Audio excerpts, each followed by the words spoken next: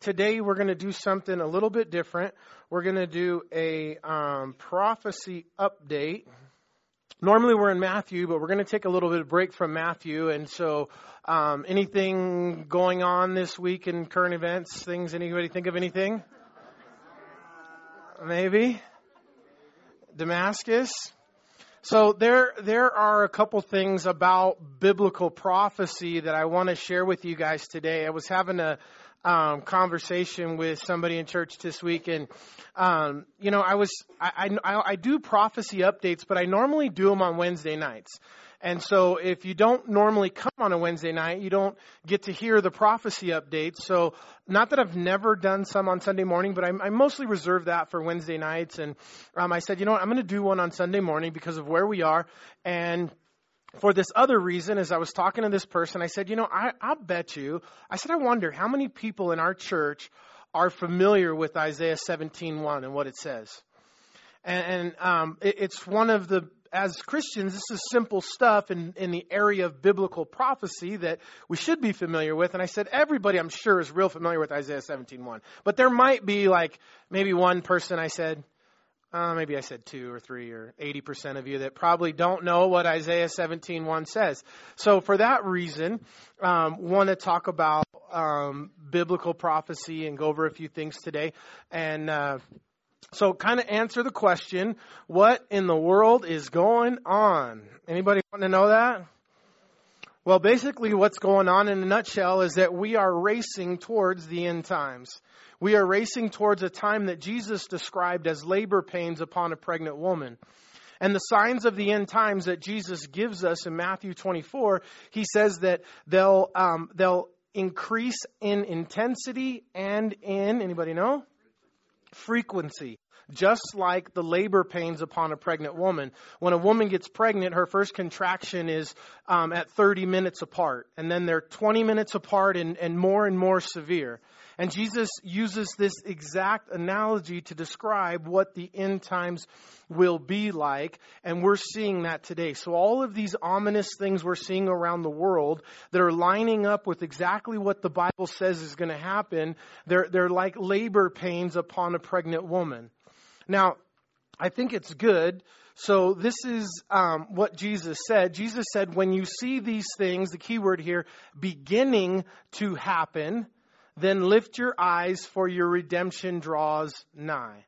Now, some people like to read this verse as, when you see these things beginning to happen, move to Montana, make bullets on the weekends, dig a hole, get prepped, store food, and if somebody comes and tries to get your food, shoot them in Jesus' name. I don't know. I've never figured out how that plan was going to work for you preppers who have the idea that when these things begin to happen, and not that it's not good to have some provisions, but listen, Jesus said, when you begin to see these things happen, this was his opportunity to tell you to hide and dig a hole and prepare for the future. But instead of telling you to do that, he said, lift your eyes, for your redemption draws nigh. Listen, you don't need to worry about these things. You're not going to be here. If you're a born-again believer in Jesus Christ and you are the bride of Christ, Jesus is coming for his bride before the wrath of God is poured out upon a Christ-rejecting world. Some people say that the tribulation, this rapture, that maybe some of you might not even be familiar with that doctrine, we'll talk about a little bit today, happens in the middle of the 7-year tribulation period at the end. But, we are, as the church, the bride of Christ.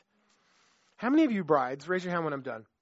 If you met somebody who proposed to you and then he beat you up for 3.5 years before he married you, would you marry him?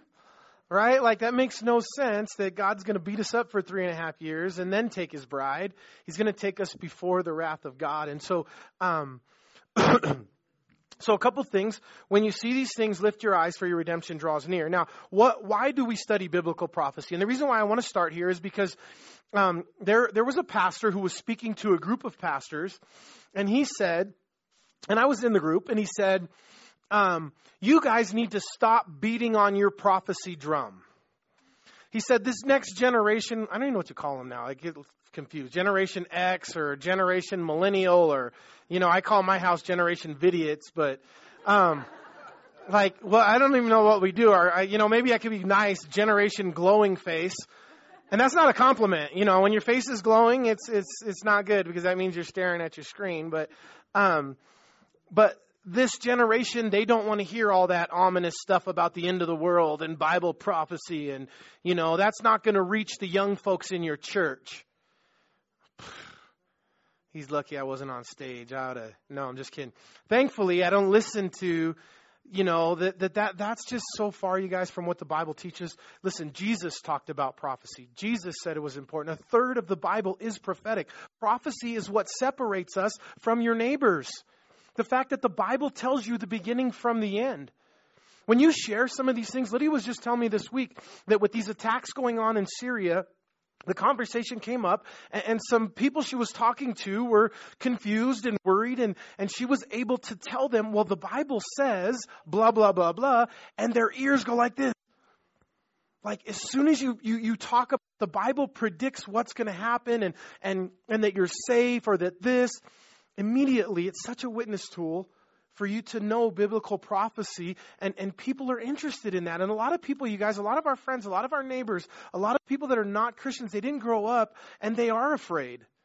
I think it was Caleb was telling me, and one of the kids, it was when they were in the elementary school in Overlake, one of the kids in the school, his family literally had in their house the zombie apocalypse evacuation plan and model. And the kids would literally roll around on the floor and pop up in front of the windows with their guns, like prepping for a zombie apocalypse. Okay. All right.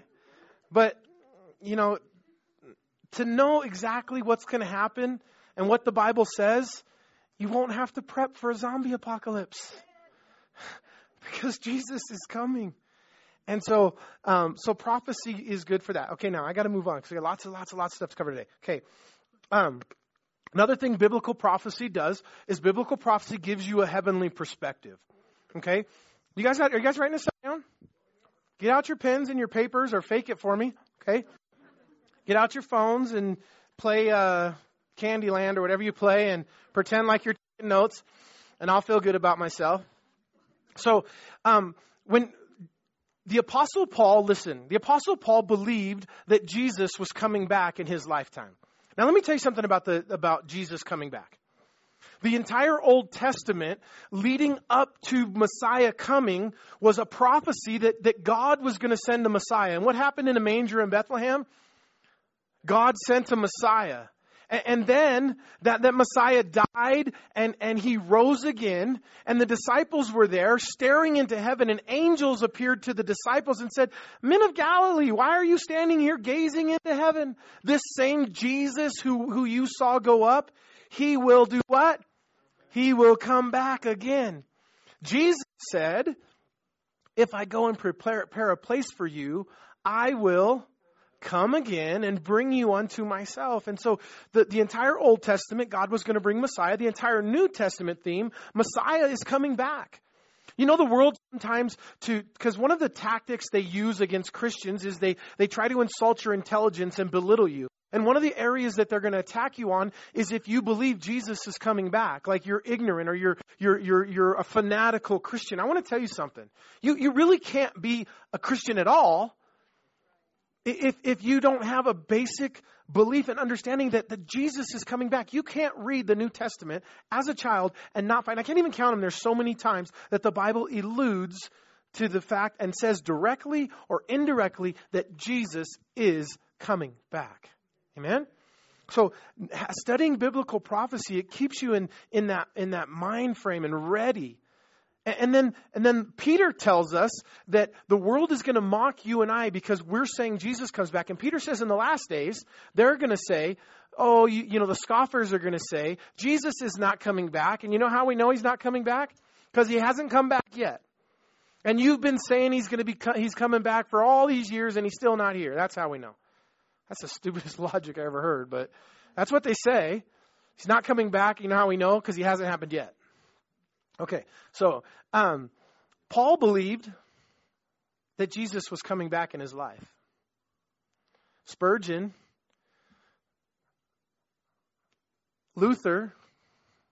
Martin Luther, who lived in the 1500s, believed Jesus was coming back in his life.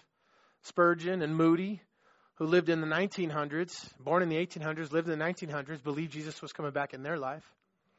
Two greats just died in the last couple years believing that Jesus would come back in their life, Chuck Smith and Billy Graham. All believed that Jesus was coming back in their life. You can listen to old tapes of Billy Graham or Chuck Smith preaching and telling you that without a doubt Jesus will come back in their lifetime. Now, all these men died without Jesus coming back, but I want to tell you something. Put me in the class with any of those men any day. Let me die saying that I believe that Jesus was coming back in my lifetime. Because John tells us, the Apostle John says, it purifies how you live. And as I look around, some of you guys could use some purification in your living. Right? Myself included, especially. That if you live every day believing that Jesus could come back, maybe it affects how you live. And that's what John says it does. How many of you guys want to get caught with your hand in the cookie jar when Jesus comes back? Right? How many of you guys want to get caught with your pants down when Jesus comes back? None of us. It's embarrassing. And so living with an expectancy and a readiness that Jesus could come back at any moment, it purifies how you live. And I want to tell you that biblically nothing more needs to happen for Jesus Christ to return prophetically. It's all done. It's all been fulfilled. Every part of it. So that's another reason why we study biblical prophecy. It reminds us that God's in control, and it just helps us to know that God told the beginning from the end. And then God wants you to know what, turn to Isaiah 46 really quickly. God wants you to know what's happening. What's great is that Jesus said, I call you friends. I no longer call you servants, I call you friends. And I've done nothing that I haven't spoken or revealed to you first. And all that the Father has given me, I have given to you. And so Jesus told us that He's going to keep us apprised of what's going on, and He wants us to know. In Isaiah 46, God says in verse number 9, remember the former things of old, for I am God and there is no other. I am God and there is none like me. So if you have friends that think they're going to become like a God, show them Isaiah 46:9. And then in verse 10, it says, declaring the end from the beginning and from ancient times, things that are not yet done, saying, my counsel shall stand and I will do all my pleasure. It's God's pleasure to tell you the end from the beginning. And so God is, you know what God is going to tell you. And the fact that the Bible prophetically is accurate and true, and according to the fact that there's a Jew and the Bible prophesied a Jew in a homeland today that we live in, is testimony that the Word of God is absolutely true. You find one prophecy in the Bible that fails, throw it away. Take it and flush it in the toilet. Call a plumber because I'm flushing it down the toilet. And not yet one prophecy fails in the Bible. And God's going to perform those according to the zeal of the host, the Lord says. And then the last thing is, one of the things that's going to happen today, hopefully, is I'll shake you up a little bit. Shake you up a little bit in what's going on in the world and where you are in your faith. But that's good for you. It's healthy that these things of prophecy as we study and that they do shake us up. Because the reality is, as sure as the day is long, it is going to happen one day. So if you live with the idea that the Apostle Paul believed it and Luther believed it and Spurgeon believed it and Billy Graham believed it and it never happened in their life, I'm going to make it to the end of my life before it happens, that's a mistake. Because it's going to one day surely happen. Jesus will come. And so it's good to be shaken up and be ready. Now let's look at Matthew 24 real quick. Try to jam through some of this stuff. I'm going to focus on Isaiah 17 and Ezekiel 36 through 38 today, but I need to set it up with this. So in Matthew 24, now if you're a student of biblical prophecy, and once you start learning biblical prophecy, it gets real contagious and you start watching current events and people are calling me on this week. I got several calls from some of our prophecy buffs here in our church saying, hey, did you see this? And this is going on. And it gets really exciting. And as we talk about prophecy, now one of the things we do, listen, I just want to be really clear up front with biblical prophecy. What we do is we look at the geopolitical landscape and we see where the pieces of the puzzle are moving. And then we go to the Bible and we find the scriptures that line up, that say these things were going to happen before they happened. Now, one of the mistakes that people make in biblical prophecy is they have the prophecy in the Bible, and then the geopolitical scheme and the pawns and the players on the chessboard, they aren't all exactly in the right place to fit the biblical prophecy.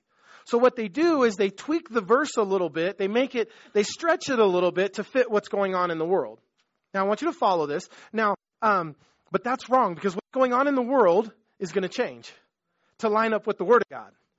So if we see something in the Bible and it's not lining up just yet out there, don't tweak what the Bible says, as some people mistakenly do because they want to be sensationalist or they want something to fit. Just wait, because the political landscape eventually is going to line up to exactly what the Bible says. But again, that is the art of studying and knowing biblical prophecy. And sometimes, listen, as more information comes, we realize that something we thought before, we might have got it wrong.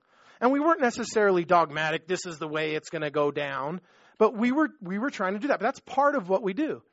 We take what the Word of God says, and then we look for those things in the world. And when we see them, we try to identify them. The ones that we're going to identify today, I'm pretty sure, are undeniable. These aren't ones that you got to tweak very far. They're very clear. So Matthew 24, look at verse number 3. It says, "Now as he sat on the Mount of Olives, the disciples came to him privately, saying, 'Tell us, when will these things be, and what will be the sign of your coming and the end of the age?'" Somebody look at your neighbor and say, "Thank you, Peter." I know that's not Peter, but we're just going to thank him anyway. So we're thanking Peter. Aren't you glad that Peter or the disciples asked Jesus this very poignant, very clear question here in Matthew chapter 24? Jesus, they understood something. Now, disciples missed a ton, right? Like, these guys were knuckleheads about a lot of things, and they didn't get a lot of things. But one thing they got was that Jesus was coming back. And so they come to him and they say, well, when will this happen, and when will be the end of the age? And then Matthew 24 is what we call the Olivet Discourse. So again, if you're into biblical prophecy, you have to be very familiar with Matthew 24. Also repeated for us in Luke 22, the same Olivet Discourse. So I got to skip some of that, but let's just look real quickly. I want to bring your attention to verse 32. And it says, are you there? Matthew 24:32. "Now learn the parable from the fig tree." Now, I'm telling you, the fig tree is the nation of Israel. Sometimes in biblical idioms, typologies, they can be a little confusing because sometimes they mean one thing and other times they mean another thing. The fig tree in the Bible, every time it's mentioned, is the nation of Israel, 100% of the time. Unequivocally, without a doubt, the fig tree is the nation of Israel. Okay? So Jesus said, when you see the fig tree bud, and when its branches already become tender and put forth leaves, you know summer is near. So you also, when you see all these things, know that it is near at the doors. And I say to you, this generation will by no means pass away until these things take place. Okay? So Jesus said that the generation that sees the fig tree rebudding will be the generation that will be here during the last days, during the end times, during the return. So when did the nation of Israel, when were they reborn? May 14th, 1948, the nation of Israel miraculously, under the world sentiment of the Holocaust, after Nazi Germany kills 6 million Jews, Israel becomes a nation, May 14th, 1948. And that prophecy, this prophecy of Jesus begins. And this generation will be the generation that will see the coming. Anybody in here born in 1948? On 48? So watch that guy right there. Okay? So that's the generation. When he starts getting sick, or, listen, he'll be 70 this year. Okay? Will be 70 this year. So in May of 2018, the nation of Israel will turn 70 years old. Okay? And so, you know why folks, they try to date set and where it comes from? It comes from this verse. One of the famous ones, and some of you guys, unless you were born in 48, like this gentleman, you won't remember this. No, some of you younger folks may still remember it. But Hal Lindsey writes a book in 1988, The Late Great Planet Earth. And the book is 88 Reasons Why Jesus is going to come back in 1988. How did he come up with 1988? Well, in the Bible, there's 3 versions of a generation. And you can't really be dogmatic. Scholars go back and forth, and I don't know where I land. I kind of land on the 70, because the Bible says it's given to a man 70 years to live, and then the judgment. Anything past that is a gift. But you could make a real scholarly case for a biblical generation being 40 years, 70 years, or 100 years. So what Hal Lindsey did, and a lot of folks did, was they took 1948 and they said the generation that sees this will be here when Jesus comes back. So 1948 plus 40, a biblical generation, equals what? Are you guys all right? You guys need to do the wave and wake up? 1988, so they said Jesus has got to come back in 1988. And then 1988 passes, and let me warn you guys what's going to happen in May, or as we get close to September of this year, because now we're reaching the 70-year mark exactly. This is what folks are going to say. This is what your YouTube videos are going to say. Jesus is coming back in 2018. 2018 is going to be the prediction of the return of Jesus Christ. I wish folks would just do me one little simple favor. Read verse 36, folks. Can you guys read? Verse 36, but of that day and hour no one knows, not even the angels of heaven, but my Father only. These folks that think they know when Jesus is coming back, who do they think they are? The angels don't even know. Like, dude, let me scrub your shoes. You're really special, man. Like, the angels don't even know when Jesus is coming back, but you do. Man, you got any cookies? I want to eat those things. So, nobody knows. So don't ever let anybody tell you they know when Jesus is coming back. But as we've already said, what Jesus does say in verse 37, he says, but as the days of Noah were, also the Son of Man will be. For as the days they were eating and drinking and marrying and giving in marriage until the day that Noah entered the ark. And then he says, watch therefore in verse 32. You do not know what the hour is coming. And he says that you will know the times and the seasons. Okay? Jesus said it's like labor pains on a pregnant woman. Paul tells us the same things. You don't know the day or the hour, but of the times and seasons you shall know. So God wants you to know. He wants you to be ready. He got after the apostles because they missed it. And he told them, like, you're ostriches with your heads in the sand, because you should be able to know these things. I've given you all the clues. It's all there. So the day and the hour we don't know. Just like a pregnant woman. If a pregnant woman is 39 weeks pregnant, and a pregnancy, right, technically lasts 40 weeks. So you know now, pretty soon, she's going to have the baby. But you don't know it's Tuesday at 3:46. But you can see that she's great with child. You can tell by her waddle. Just kidding. That was bad. All right. So turn to Isaiah 17, verse 1.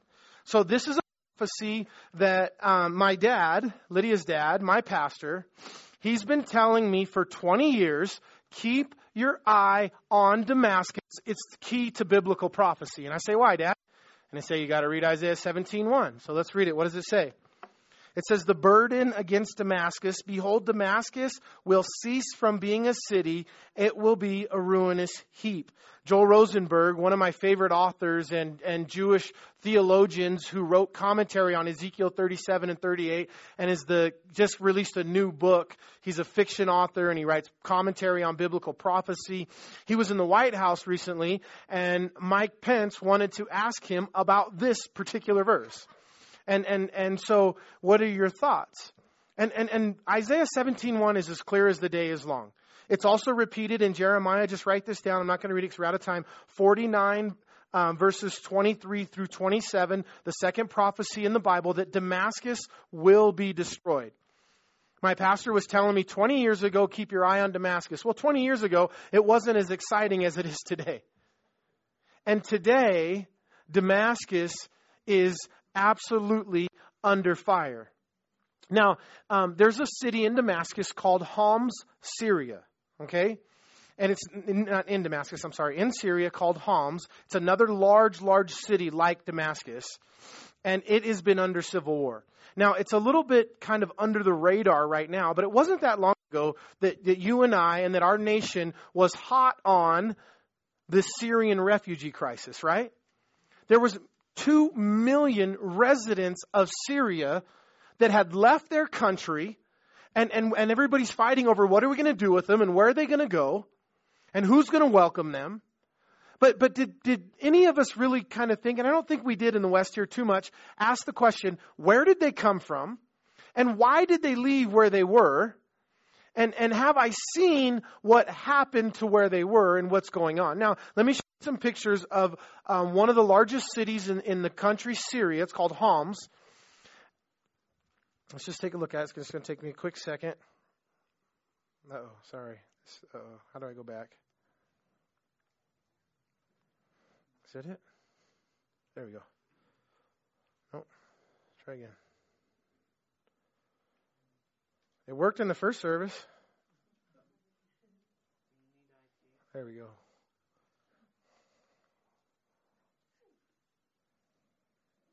Let's open it in YouTube. That way we can. That's the next one. I'm going to show you a clip from that one too. This is called Homs, Syria. And this is a result of the war that's taking place in Syria today. You guys realize this is going on?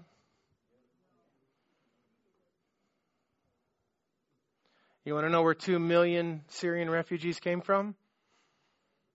It's part of it.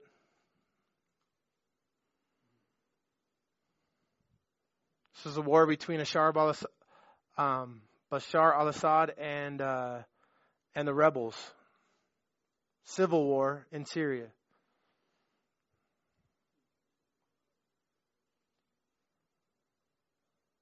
It's a huge city. I wish I had some pre-pictures of what that would look like. Blow your mind. Thriving city. Boulevards and streets and lights and people and wait till I think it takes a second, but they're going to broaden out. You're going to see the size of the city. And it all looks that way. No people, just destroyed. Now, if that was Damascus, Syria, Isaiah 17:1 would be what? Fulfilled.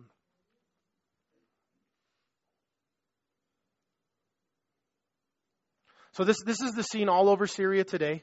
Again, this is just a taste. But even parts of Damascus look this way too, where the destruction has already happened. And so this week we are United States is bombing in Damascus. Now, if we're bombing just in Syria, we not as exciting or not as a direct fulfillment of biblical prophecy as if when we're bombing in Damascus itself, because the prophecy in Isaiah 17:1 concerns the city of Damascus. And I can promise you, according to God's word, that one day Damascus will look at that. Did you see that outside look of how that city was? I can promise you that one day Damascus, Syria will look exactly like that. So the second thing you need to understand, a biblical prophecy, a basic biblical prophecy. Now, hopefully, right, everybody in our church now, right, if you say you come to Calvary Chapel, you know what Isaiah 17:1 is all about, right? No, that Isaiah 17:1 has prophesied for thousands of years that Damascus, which is the oldest inhabited city in the world, one day will be a ruinous heap, and that will be fulfilled. So keep your eye on Damascus, because it's one of the keys to biblical prophecy. Now, the other thing, if I can draw your attention to Ezekiel 36, 37, 38, 39. Now, listen, I could spend months, years studying Isaiah 36 through 39. I'm sorry, Ezekiel 36 through 39, and what we commonly know as the rebirth of Israel and the Gog and Magog invasion. The Gog and Magog invasion is what I want to focus on today, and it is yet future. Okay, Isaiah 36 is the healing of the land. Isaiah 37 is the rescue of the people. Isaiah 38, Ezekiel, guys, I'm sorry. When I say Isaiah, just say Ezekiel, I guess. I don't know. Israel safe and secure in 38, prosperous in their own land. And then 39 is the details of the battle and the spoils of war for Israel. So, we have Benjamin Netanyahu said in an address in Poland that Ezekiel 36 was fulfilled before your very eyes. When was Ezekiel 36 fulfilled? Ezekiel 36 says that the nation of Israel that was dispersed all over the world, that they were dead, that God is going to raise them up and dry bones are going to live again. May 14, 1948, against all odds, God brings Israel back to its original land and they become a nation again. Fulfilled.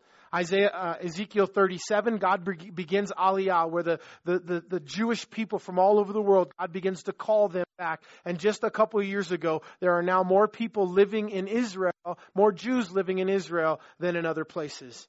And Aliyah is continued as God brings them back. In Ezekiel 38, so 36, 37 done, Ezekiel 38, it describes a battle. Let's just look at a few verses of Ezekiel 38. And it says, "Now the word of the Lord came to me saying, Son of man, set your face against Gog and the land of Magog, against the prince of Rosh, Meshach, and Tubal, and prophesy against him, and say, Thus says the Lord God, Behold, I am against you, O Gog, the prince of Rosh, Meshach, and Tubal. I will turn you around and put hooks in your jaws, and lead you out with all your army, your horses, your horsemen, your splendid, your clothed, a great company with bucklers and shields and the handling swords." Verse 5, pay attention. Persia, which is Iran, and as you know, Iran is only recently name changed to Iran. Iran for all the centuries has been known as Persia up until, I don't know when they changed their name, I think in this century, last century. So those are Persians. You know, it's funny with Iran. See, over here we don't know the difference. I think there was an old country song, right? It was like, I don't know the difference between Iraq and Iran, or Iraq and Iran. And by the way, you know, you talk to somebody from Iran and you say, how do you say it? Iran or Iran? They say Iran, Iraq. So that's why we say it that way. But we don't know the difference, but there's a huge difference between people in Iran. They have like a cultural pride. Like they're not Arab, they're Persian. Okay, that'd be like, you know, when I was growing up, there was a big difference, you know, in my neighborhood between somebody who was Mexican and somebody who was from South America or Latin America. You know, I'd tell one of my friends from Guatemala or, you know, Nicaragua, you know, are you Mexican? I'm not Mexican, man. I'm from South America. Or I tell one of my Mexican friends, oh, you Latin? No, I'm Mexican, homie. So it was like, there's a difference, you know, and it's kind of insulting and, you know, to call one the other, you know, and so the same applies. People from Iraq are Arab. People from Saudi Arabia are Arab. People from Iran are Persian, and so they're just different. And I think it'll come up again. And I'm kind of watching my clock, trying to run out of time. But just so you know, there's a fight going on in the Middle East. Like they're fighting each other. Like among the Muslims, there's the Bloods and the Crips. And they're battling all the time. So Saudi Arabia, they're Sunni Muslim. And Iran, they're Shiite Muslims. And so they believe a lot of the same things, same book, same Quran. The difference has to do with their eschatology or what they believe about the end times. Now, Iran and Shiite Muslims, they believe that they have to usher in a caliphate or a holy war, which will then usher in the return of their, what they call the Mahdi, or their Messiah. The Islamic Messiah is called a Mahdi, or the 12th Imam. There's been 11 Imams through history, and the 12th one is their Mahdi, or their Messiah. And that somewhat, you know, Mahdi is ashamed of Islam because they're not dominating the world.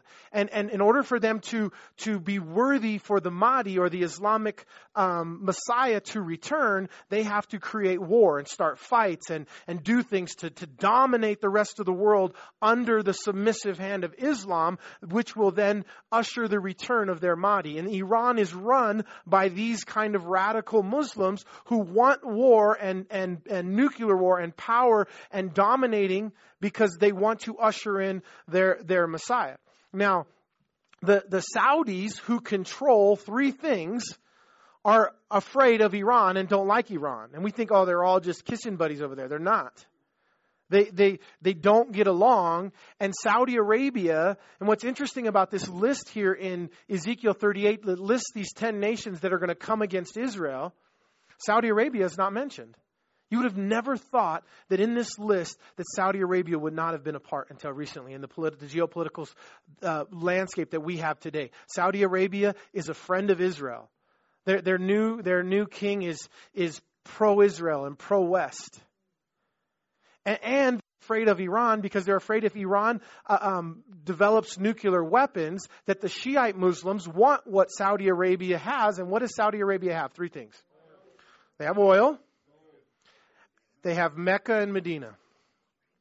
They have the two most holy sites in Islam. And Mecca is a big deal.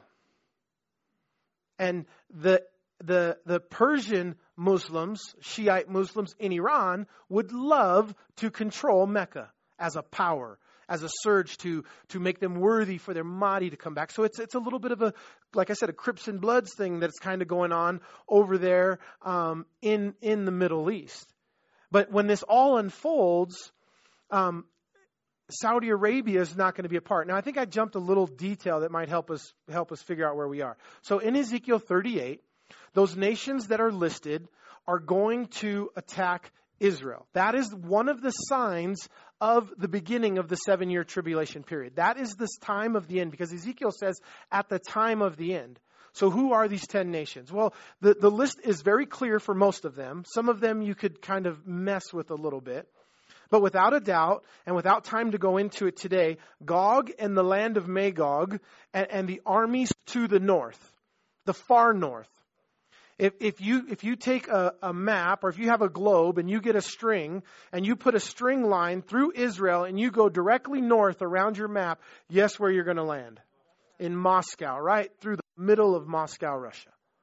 So Gog is the prince of Russia, or the leader of Russia, and Magog is Russia. And it's very clear. It's very clear who Gog and Magog is. So Gog very possibly today could be Putin, and Magog is Russia. And Russia, along with Persia, and then Put is Libya, northern Africa. It says Cush, or I'm sorry, it doesn't say Cush. It says Ethiopia, which the Hebrew word in verse 5 there is Cush, which is the Sudan, the northern part of Africa. What's consistent with the northern part of Africa today? They're all Muslim. That's all Muslim nations all the way across the north. Now, this was written by Ezekiel 1,200 years before Islam was ever a religion. 1,200 years before the Prophet Muhammad ever lived. And he didn't know that anything about Islam. It wasn't a religion yet. And all of these nations, coincidentally, right, are Muslim nations. Even in Russia, southern Russia is very Muslim. And a lot of the army comes from those areas, and much of the soldiers in the Russian army are Muslim. And so we have basically, we're just going to call it the big 3 because it's simple and the easiest. But the big here in Ezekiel 38 that are going to attack Israel on the last day. So when you open up your paper one day and you read Russia, Iran, and Syria, or not Syria, Libya, attack Israel. Not Libya either. That's not the big 3. Too many. Turkey. Sorry, guys. Too many names, too many services. Russia, Iran, and Turkey attack Israel. Know that it's over. I used to say, put your head between your legs and kiss your butt goodbye. But that's now I'm a senior pastor. I wouldn't say that anymore. That was when I was a children's pastor. But that is the beginning. Now what I should say is lift your eyes, for your redemption draws nigh. And that battle has been prophesied for thousands of years. And up until your and I's lifetime, it would never make sense. Iran and Russia partners against Israel. Iran and Russia weren't friends and hated each other and warred with each other for so many years. But guess where Iran and Russia are today? They're in Syria. And they're fighting with the Syrian rebels. And Iran is there not because of interest in Syria. Russia's there because of Russia, and not to get it, I don't have much time. Russia's there for lots of different reasons. Russia's there because they have political and economical reasons to be friends with Assad. They don't care about Assad or the Syrian people, but Russia supplies the natural gas to Europe. It's one of the best parts of the Russian economy is a natural gas supply to Europe. Syria has things that are in their interest for that. Do you know what Israel discovered in the last several years in Israel? The largest deposit of natural gas the world has ever seen. That threatens Russia. That threatens Russia's interest to Europe. If Israel were to open that up today and begin to sell it to Europe cheaper, it would cripple. It wouldn't cripple. It would hurt Russia's already struggling economy. And Putin has interests in the Middle East for different reasons. And besides the fact, without getting into it, who Putin himself is and what his kind of head game is and where his end game is. But Iran is not there for any of those reasons. Iran is there to get on Israel's border. Do you know how far Damascus, Syria is from the northern border of Israel? If you're in the Golan Heights and I'm standing on the border and I step on a chair, I can see cars driving in Damascus from Israel. That's how far Damascus, Syria is from the border of Israel. They're there. And a week ago, Iran arms a drone and sends it into Israel armed with weapons. And Israel intercepts it at the border and shoots it down. Iran is freaking out because the only way that Israel did that was because they had intelligence that it was coming. And how did they find out? Who told them? But Israel, as we know, they have the greatest intelligence department in the world. I think they have some God that tells them things, I don't know how they do it, but they know somebody that knows a lot of things and tells them stuff, and they just amazing what Israel does in the area of intelligence, knowing what's going on. It has to be supernatural. So Israel shoots down this drone. Listen. This drone is armed with conventional weapons on its way. It's in Israel. This is another 9/11 on the way. We don't know what the target was. There was no way of finding out what the target was, but there was a civilian target somewhere in Israel that had this mission been successful. It would have been a 9/11 style attack, not to that scale, but without a doubt, a 9/11 style terrorist attack from Iran into Israel. And so Iran is setting up on Israel's border. So now we have Isaiah 17 and battle. And who knows how that could happen so many different ways, you guys.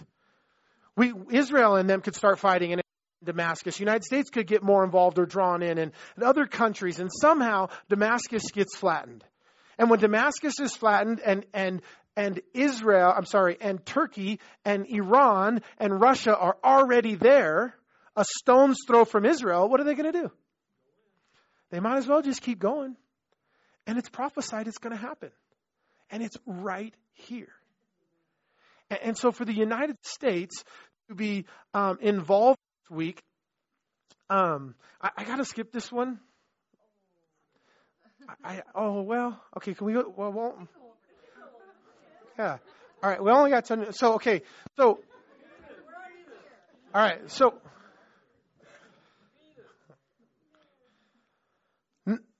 no one comes to Israel's defense. Now, we know this. We've always understood this about this war, the Gog and Magog invasion.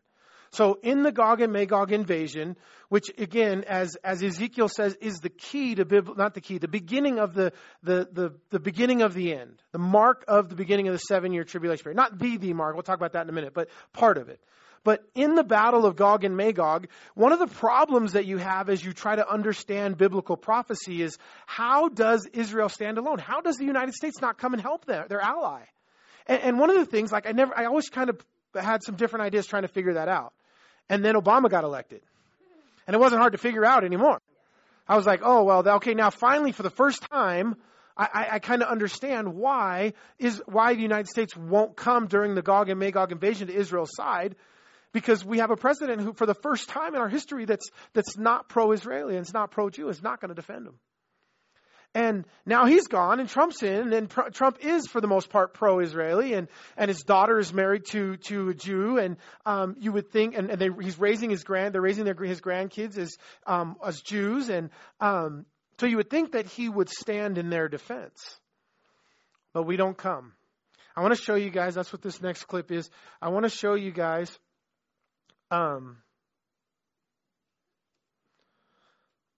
A clip this week of something the president said, and then I want to talk about the. My fellow Americans.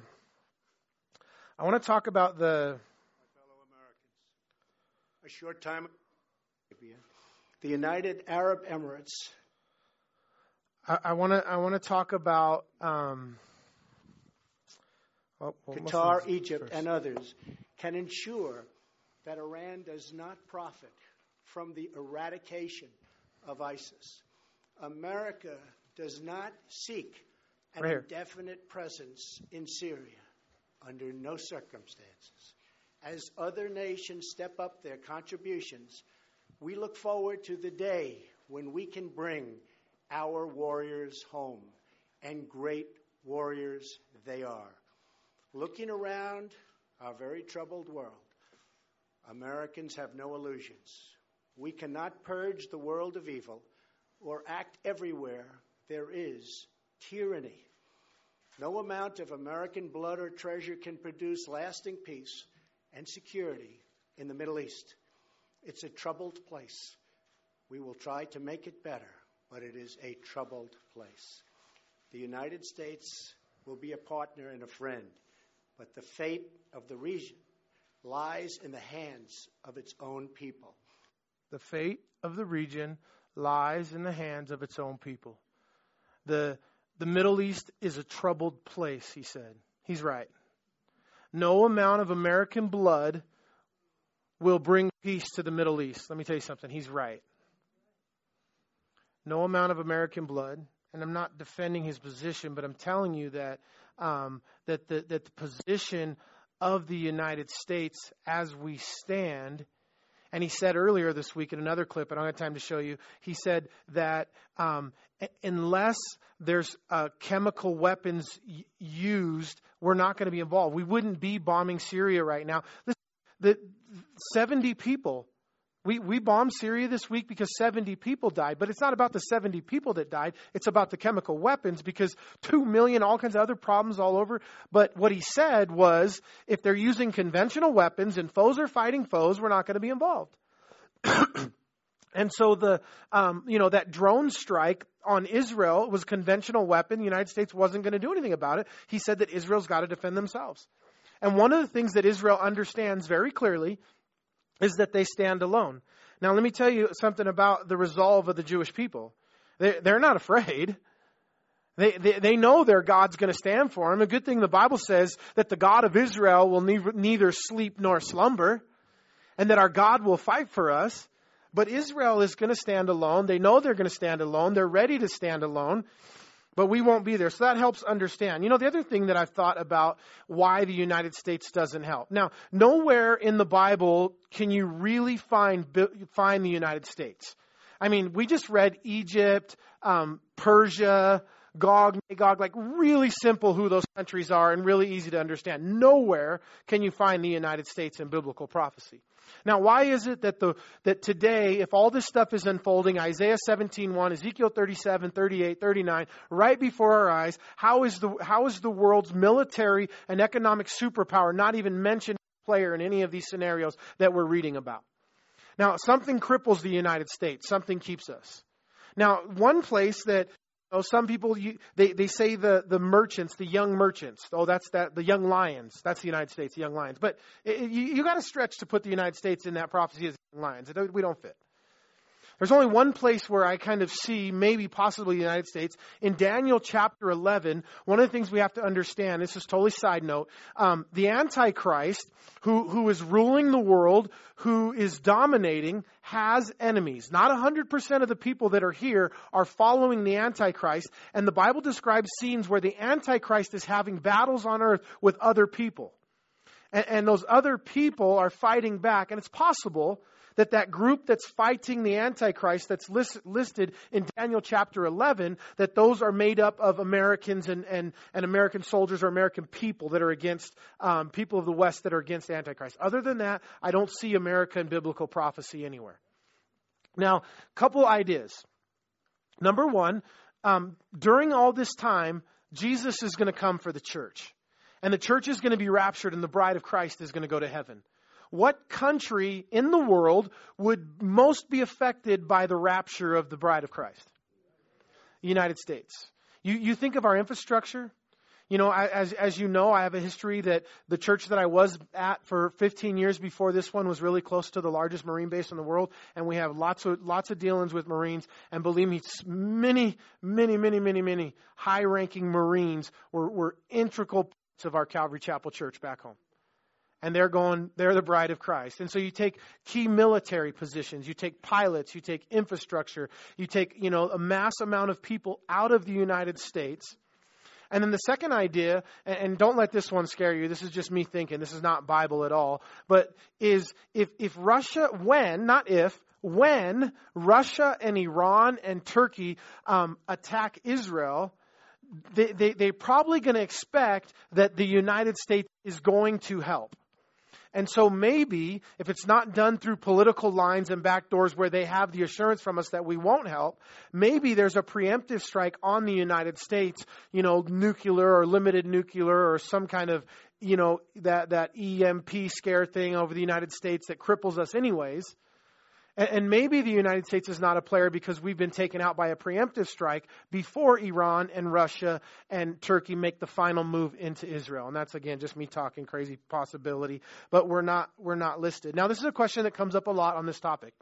The Gog and Magog invasion. Will the rapture of the church happen before or after the Gog-Magog invasion of Ezekiel 37, 38, 39? So, the answer is it could happen in either place.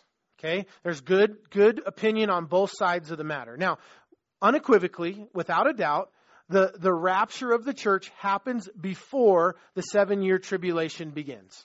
We will not be here for the tribulation. We're dogmatic about that. We're matter of fact that we're pre-trib. It's got to be that way. It's the only scenario that fits or makes sense. And so that much is true. But as far as when the Gog and Magog invasion happens, will we see part of it? Will under the smoke screen of this scale of war that maybe comes to the United States in different places, and with maybe some kind of attack here in the United States, and maybe we get some kind of, God said in a twinkling of an eye, and that we'll be taken, and maybe, some say that it could be a week or a period of time before the rest of the world starts to realize what happened, and that people are gone all over the world. And maybe under some kind of military strike or attack, the church is taken, and then it takes a little bit longer for the world to realize what's happening. And so, but it could happen. We could see the beginning part of it. We could see the end part of it. Now, Daniel 9:27. Again, I'm gonna have to skip this one, you guys. But 9:27, it says that Antichrist. You can look it up. Take a note. That Antichrist is going to make a 7-year peace treaty with the nation of Israel. Okay, so some point right around all this happens, then the Antichrist is raised up and revealed, and he makes a 7-year peace treaty with Israel. Daniel 9:27. A lot of people, myself included, believe that marks the timetable or starts the clock on the 7 years. So from that treaty, 3.5 years later, what can we know is going to happen? He's going to go into the Jewish temple, and he's going to declare himself as God, and the Jews are going to realize that they've been duped, and they're going to flee to the rock city Petra, which is located in Amman, Jordan, and they're leaving and going to hide there. And then the second 3.5 years of the 7-year tribulation period that's detailed for us in Revelation chapter 5 through 19 is the Great Tribulation. The second half is called the Great Tribulation. Technically, the first half, the tribulation, second half, Great Tribulation. And then during that time, God will spare and will protect the Jews in Petra for 3.5 years. So let's just kind of close with or look at 1 Thessalonians chapter 4, beginning in verse 13. If you want to turn there with me, 1 Thessalonians 4.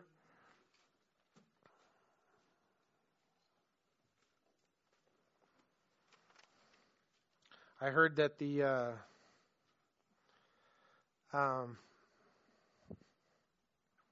maybe not.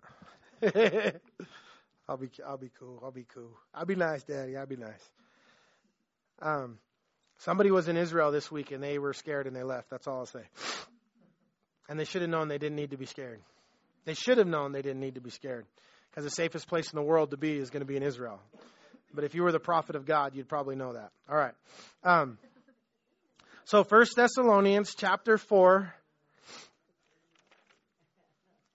verse 13 says, "But I do not want you to be ignorant." Somebody look at your neighbor and say, "You're not ignorant." Hey, God don't want you to be ignorant. There's several places in the Bible where God says this. So listen, if God tells you, "I don't want you to be ignorant," okay, that should motivate you a little bit. Hope it don't insult you too bad. He doesn't want you to be ignorant about these things. 4 things in the New Testament, I'll let you find them, that God doesn't want you to be ignorant about. You know the 4 areas where the church struggles the most today? Those exact 4 areas that the New Testament says He doesn't want you to be ignorant about. But this one is concerning the rapture. He doesn't want you to be ignorant concerning the rapture. And He said, "Concerning those who have fallen asleep, lest you sorrow as others who have no hope. For if we believe that Jesus died and rose again, even so God will bring with Him those who sleep in Jesus. For this we say to you by the word of the Lord, that we who are alive and remain until the coming of the Lord will by no means precede those who fall asleep. For the Lord Himself will descend from heaven with the shout, with the voice of an archangel, and with the trumpet of God." And that's why, we say at the trumpet call of God that church will happen. And we're listening for the trumpet. It's also coincides, the rapture coincides with the Feast of Trumpets. In Israel, they blow the shofar on the Feast of Trumpets. The Feast of Trumpets in Israel, by the way, is coming up in September, and that's why you always get all this rapture prediction stuff around the Feast of Trumpets, because the Feast of Trumpets is the Jewish feast that's going to coincide with the next prophetic event biblically that needs to be fulfilled, which is the rapture. And so it's called the feast that no one knows the day or the hour. That's what the Jews call it, and they don't believe in Jesus. But the reason why the Feast of Trumpets is the feast that nobody knows the day or the hour is because 2 separate rabbis in different parts of Israel, in order to confirm that it is in fact Rosh Hashanah, they have to go out and they have to measure the moon with the thumb. And then when they both confirm that because it's a lunar calendar, and that it in fact is the day, they confirm it and they come together, and when it's confirmed, the shofar is blown. But nobody knows the day or the hour, because if the priest comes out and it's cloudy and he can't see the moon and he can't make the measurement, then they have to wait until the next day. And so that's still the custom to this day in Israel around the Jewish festival of Rosh Hashanah. So, hey, I knew there was something that I was forgetting and I skipped that I didn't want to skip. But I got to go back just for a minute. Now, it's the key to what we're talking about today, so I can't miss it. We attacked, how many missiles, Brian, did you say? 105 missiles that we fired into Damascus, Syria this week on Friday. One of the questions that people are asking, one of the questions I wanted to answer today was, what will Iran and Russia and Turkey do in response to us sending those rockets in? President Putin had said early in the week that if one Russian soldier dies, it's an act of war against Russia. Now, I want to tell you what Iran and Russia and Turkey are going to do as a result. My opinion. Absolutely nothing. And I'm going to tell you why. Because what the United States did this week, and again, you guys just take this with a grain of salt. Okay, this is just my opinion. This is not Bible, so you don't agree with me. Let's agree to disagree and move on. But what the United States did this week was absolutely nothing. It was useless. It was a smokescreen. It was puffing out our chest and doing nothing. We started this week with the chemical attack in Syria. And immediately it began with who's responsible for the chemical attack. Maybe it wasn't even Bashar al-Assad and all that nonsense. When it's Russian weapons, and when it's without spending too much time on it, it's Syria. It's Bashar al-Assad who drops these weapons.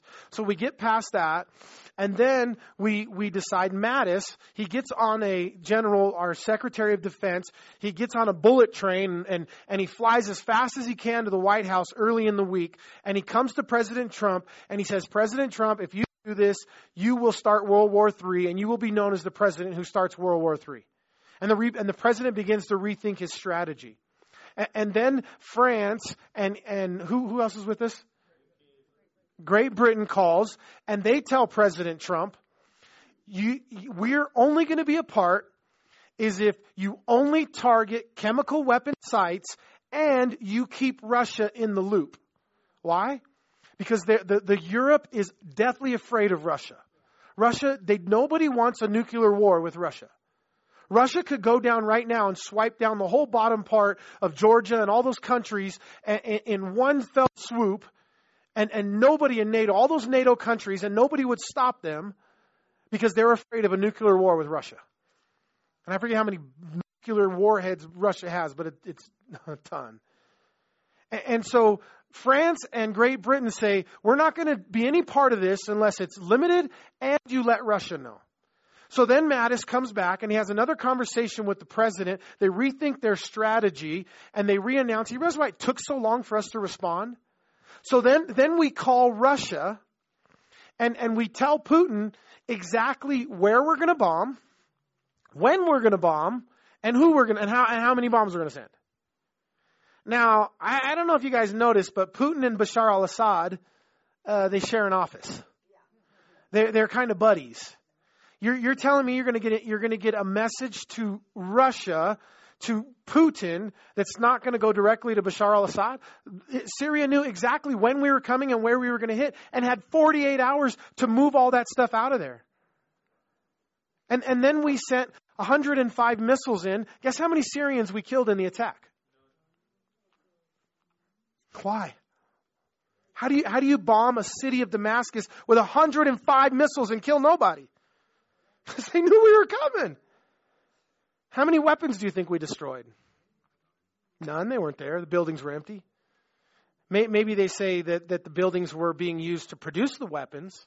They bombed a bunch of airstrips that they said maybe that was successful, that were being used to fly the weapons.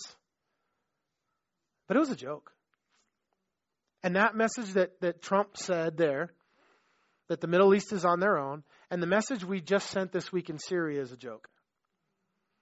We did nothing. We played war. We really didn't send a message to anybody but the citizens of the United States. What did we tell Iran and Russia and the rest of them about what we're going to do? I don't get it. How do you tell somebody exactly where you're going to bomb and when it's coming? And that was the strategy, and that's the way it ended up. It made France happy. It made Great Britain happy. It made the public opinion of the world happy. But militarily, in support of Israel and in real accomplishing something in Syria, we didn't do a whole lot, and we didn't save a lot of face either. We didn't. So, anyways, that was that. So, I forgot that part in the last note, so I wanted to go back to it. So, again, just my opinion, you guys. Maybe you have a different opinion about what we did and how it affected and what's good for and not. And again, let's just agree to disagree and move on that one. But let's look at where were we first, and then we're almost done, you guys, promise. 1 Thessalonians chapter 4, we're in verse 16. For the Lord himself will descend from heaven with the shout of an archangel and with the trumpet of God. So God's going to come with the trumpet on the Feast of Trumpets with a president called Trump. But I'm not looking for a president to say me called Trump. I'm looking for the trumpet call of God. I'm looking for Jesus.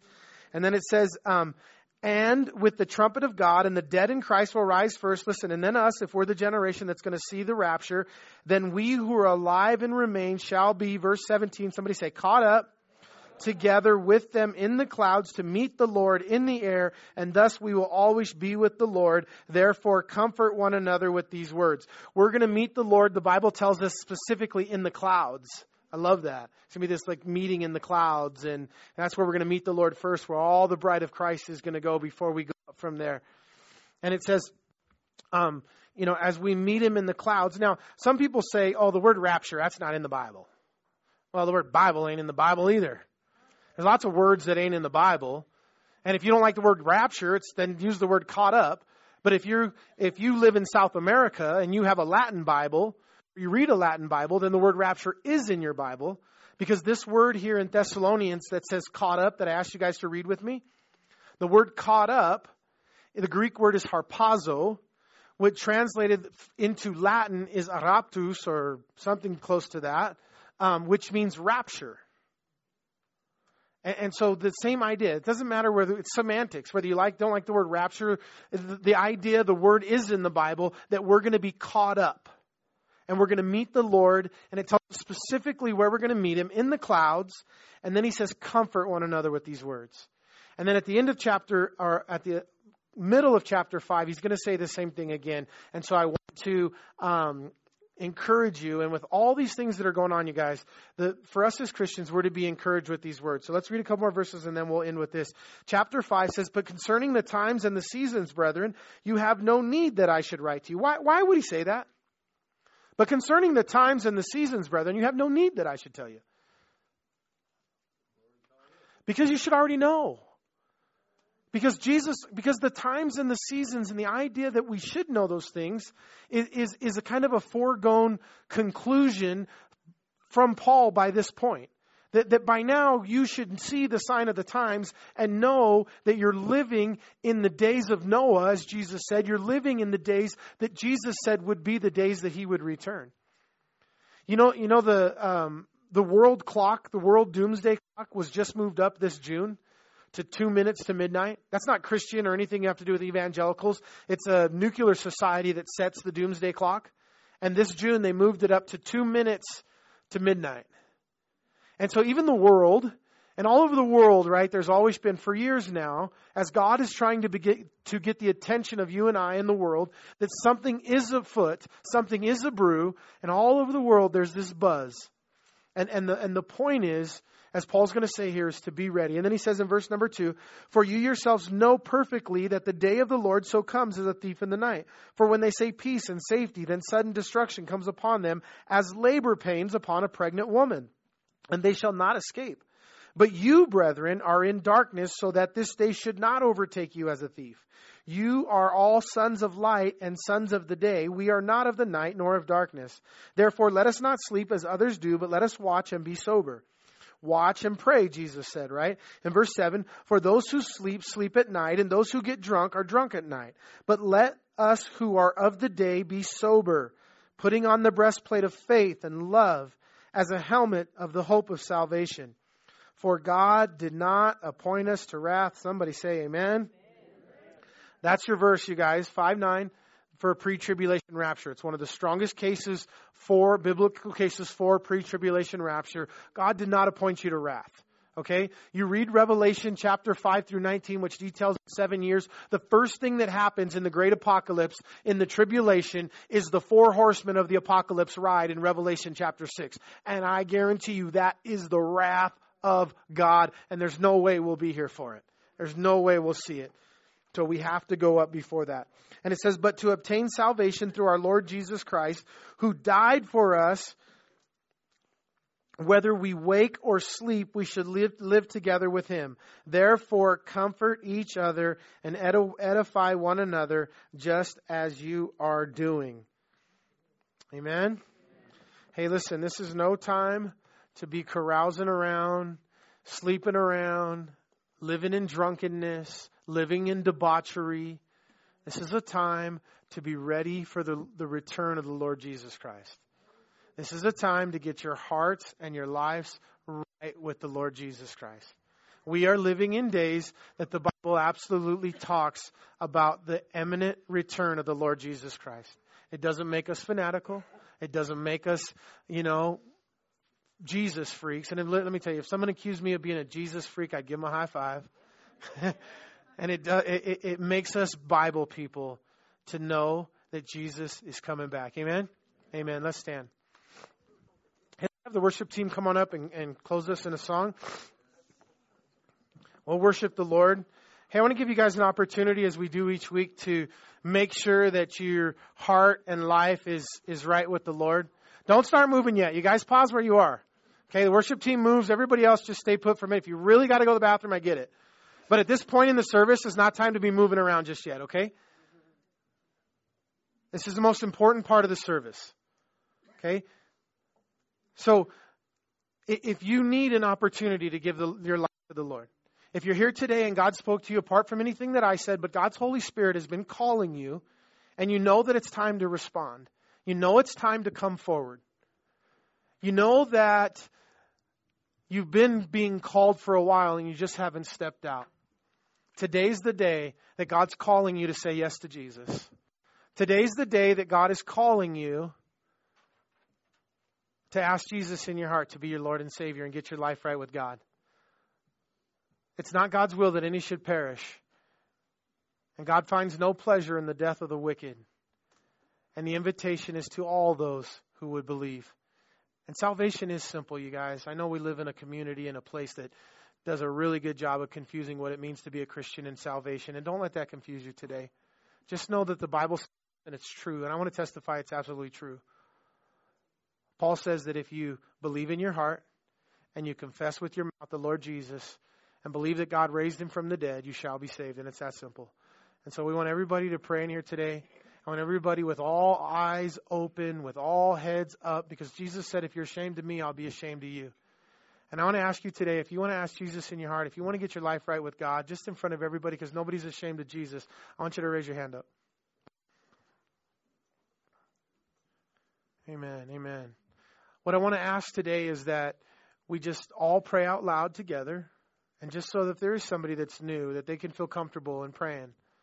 And let's pray together and just ask God to get our lives right with the Lord. So let's pray together. Dear Jesus, we love you. We thank you that the Bible tells us about prophecy. We know that we need a Savior. And we ask you to come into our hearts and be our Lord and Savior. Forgive us of our sins. Fill us with your Holy Spirit. We believe that you died on a cross and rose again the third day. In Jesus' name, amen, amen. Hey, one song, you guys, too, and I know we went over, but it's your fault. You told me to. But again, you know, this end part of the service, and again, I didn't mean to offend anybody today, but I wanted to be serious and I want to create a little better culture in here, because we're not that good in it as a church, that when we get to that point, everybody just starts going crazy and it gets hard for people to focus. And if God is speaking to somebody, it can be a little bit of a distraction. So we'd appreciate it. And again, I'm not trying to, you guys do what you got to do, really, but it just for that part. And one song at the end to just worship the Lord. And as the song plays, if you got to go, please feel free to go. But one song. And during this song, if God did speak to your heart today and you want to pray, Ben's up to pray with people. Shane and Abby are going to be up to pray with folks. I'm going to be up to pray with folks. We'd love to pray with you and just encourage you. And you could tell somebody, you know, that you asked Jesus in your heart. Or if you need prayer, we'd love to meet those needs. That's what church is about. We're here to love each other, meet each other's needs, and to reach out. And this part of the service is really important. And sometimes we get a little rushed at the end to get out of here and beat the Methodists to the restaurant. I get it, you know. We got to get there before the Baptist church does. I know, you know, but one more song. And then I want to invite everybody. Sometimes questions come up in a sermon like that in Prophecy Update. Sometimes comments. I knew it would be hard to do a Q&A at the end with the whole everybody here, because some people get embarrassed and stuff. So if you have any questions or had any questions, we're going to sing one song. We're going to pray for folks. And then I'm going to be up front. And if you want to, I'll stay as long as it needs to be. But if anybody has any Q&A questions, I'd like to try to get them all together. Because if one person had the question, maybe a lot of people had the same question. So we can talk for a few minutes after church, after this song, if you'd like, and love for you to stay. Okay? Amen? Love you guys. God bless you guys.